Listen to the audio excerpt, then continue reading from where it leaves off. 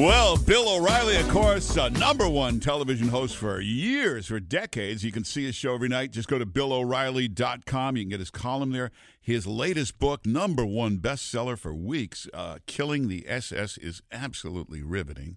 And everybody's waiting for his new book on Donald Trump. This will be the Trump book because, first of all, nobody knows him better. President Trump is cooperating with the book. It's going to be an amazing book. Again, BillO'Reilly.com. You can pre-order the book on Amazon. Bill O'Reilly, how you doing? Good, Mark. Thanks for having me back. Well, write fast. I want to read this book. You know, I'm actually, this morning, before I got on the line with you, I'm writing about the Detroit debate, the 11th debate. And Trump is back now. He boycotted one in Iowa for Fox News, but he's back. And I'm just giving you the inside stuff. I think that's what people are really going to respond to because I was there, of course. That was the night he told me I needed a psychiatrist. Oh, yeah. You asked him some tough questions after that debate. Always did. But he was really teed off because earlier in the day, Mitt Romney had scorched him in Utah. And then I give you the inside stuff, why Romney did that and what the Republicans were trying to do, because at that point Trump had the nomination pretty much locked up. So I'm just telling you all this because the book is going to be something that I think even if it will appeal to both people who like the president and who don't like him, because it's a history book and it just shows how he accomplished what he did, which was in the top 5, in my opinion, political stories of all time. Top 5? I would say top 2. Well, only 2 people on earth could have done what he did, Oprah Winfrey and him. Yeah, keep saying nobody else on the planet could have done it. But, you know, we have a lot of political stories like the assassination of John F. Kennedy, the assassination of Abraham Lincoln. Those kinds of things would be more important than the Trump thing. But he is in the top 5.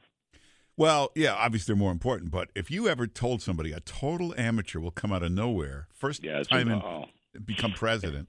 And it is an amazing story. It goes all the way back to his grandfather in Germany. And you have to know the totality of the story to understand it. But it's a hard book to write because 90% of the stuff that is funneled to me by my researchers, who are the best in the world, is false. It didn't happen, or it's spun in a way that is just deceitful. So I have to do actual reporting on this book, and that's why it's a laborious effort. Well, your last book was a huge bestseller, and it's riveting. Everybody should get this book, Killing the SS. But there were already 10,000 books on the whole thing. How do you manage to come up with this new stuff that nobody else had? Well, we were lucky there because the Israeli government allowed us a look at the Mossad files that nobody had ever seen before. About Eichmann and other Nazis that that Mossad had tracked. So we got what I try to do in my books is get primary source material where nobody's ever heard it before. I got so much in the Trump book. I mean, you know Trump for a long time. Yeah, you don't know any of this. No, and he doesn't like to talk about it. By the way, he's not jumping up and down that this is coming out. It's not necessarily negative about him. Yeah, but it's a perspective builder so that you see why he does what he does, how he operates, and that kind of thing. And people, I don't know if they really want everybody to know that much about him, but since he's the most powerful man in the world, I think I have to basically put it together. Now, this will be the first book where he's really involved. I know there's books where, they come and they do an interview with him, but that's a total stranger, and it's more of a, confrontational interview. He's not involved to the extent that he's he called me a couple of weeks ago and wanted to know all about it. I wouldn't tell him anything. I said, look, somebody will read this to you when it comes out. He's, of course, not going to sit down and read a book. It's not what he does. But I said to him, it's not a hammer. It's absolutely fair. Every page is fair. But he's not involved in the shaping of the book at all. Yeah. I mean, I know him. And I have access to him in the past that was pretty explicit access in the sense we talked about a lot of things that was on the record, I can tell you. And then I did do an interview, as you know, on Air Force One with him. But he's not shaping the book in any way. Yeah. Well, write fast. We want to read this. All right. September 17th, it'll be out. All right. Bill O'Reilly, Biden is finished. He doesn't have the verbal skills to talk his way through all of this, does he? I don't know about that.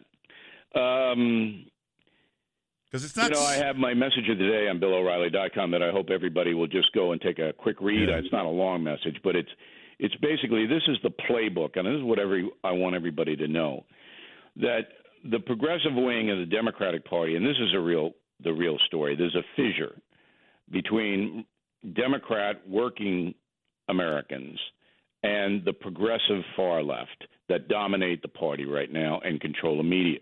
It's a big fissure. I mean, they talk about never Trumpers. Never Trumpers are a very small part of the Republican Party, maybe 1-2%. This Democratic fissure, this is huge.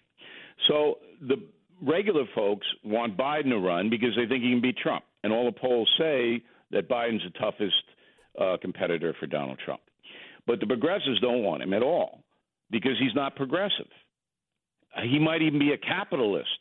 Yeah. Oh, and he's not going to throw all of these bombs into the system, whereas the progressives want to break down the American system totally. So they don't want Biden. So how do you get him out? Well, here come the Me Too's. He did this, he did that, he did this, he did that, because they know you can't defend yourself against it.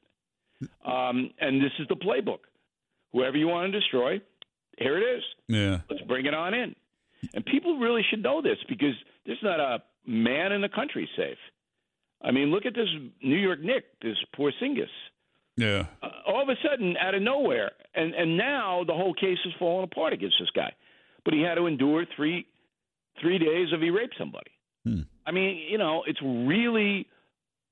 I'm looking at it and I'm going, I don't know how you stop it, but it's now hurting every part of this country. Yeah.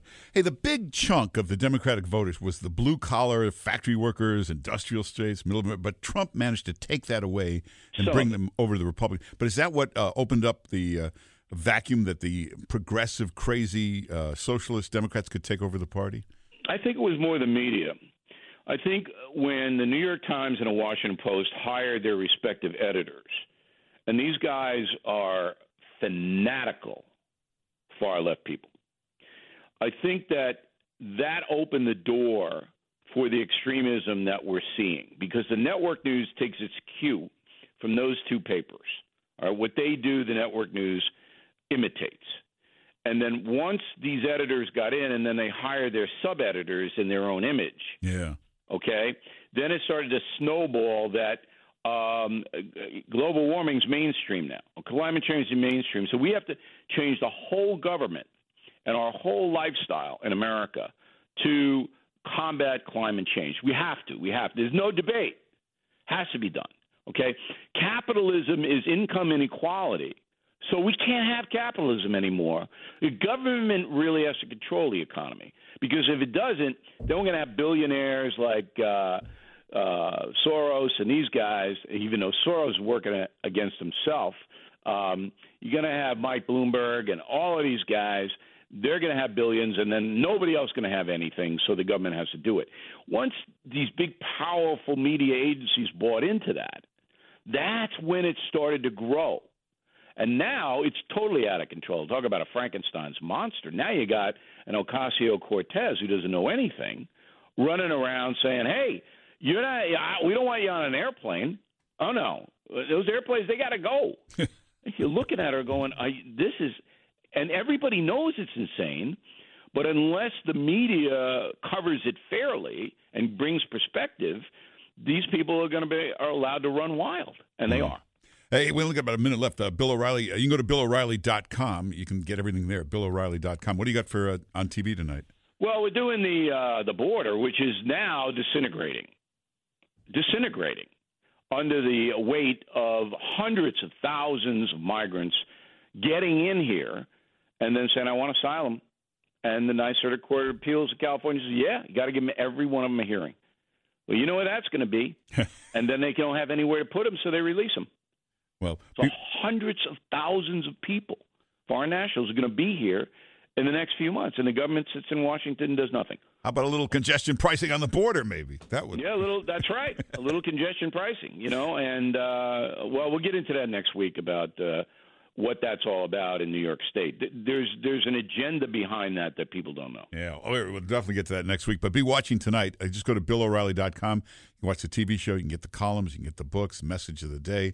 BillO'Reilly.com. And follow Bill O'Reilly on Twitter. Hey, very good on Instagram. I like the pictures. Thank you. I was with Joe Namath a couple of days ago. He's the greatest guy, boy. His charity is helping these NFL players who are battered, and I hope everybody checks out joenamath.org. Yeah, and just go to BillO'Reilly.com. Bill O'Reilly, thanks for being with us. Hey, Mark, always a pleasure. Thank you. Take care.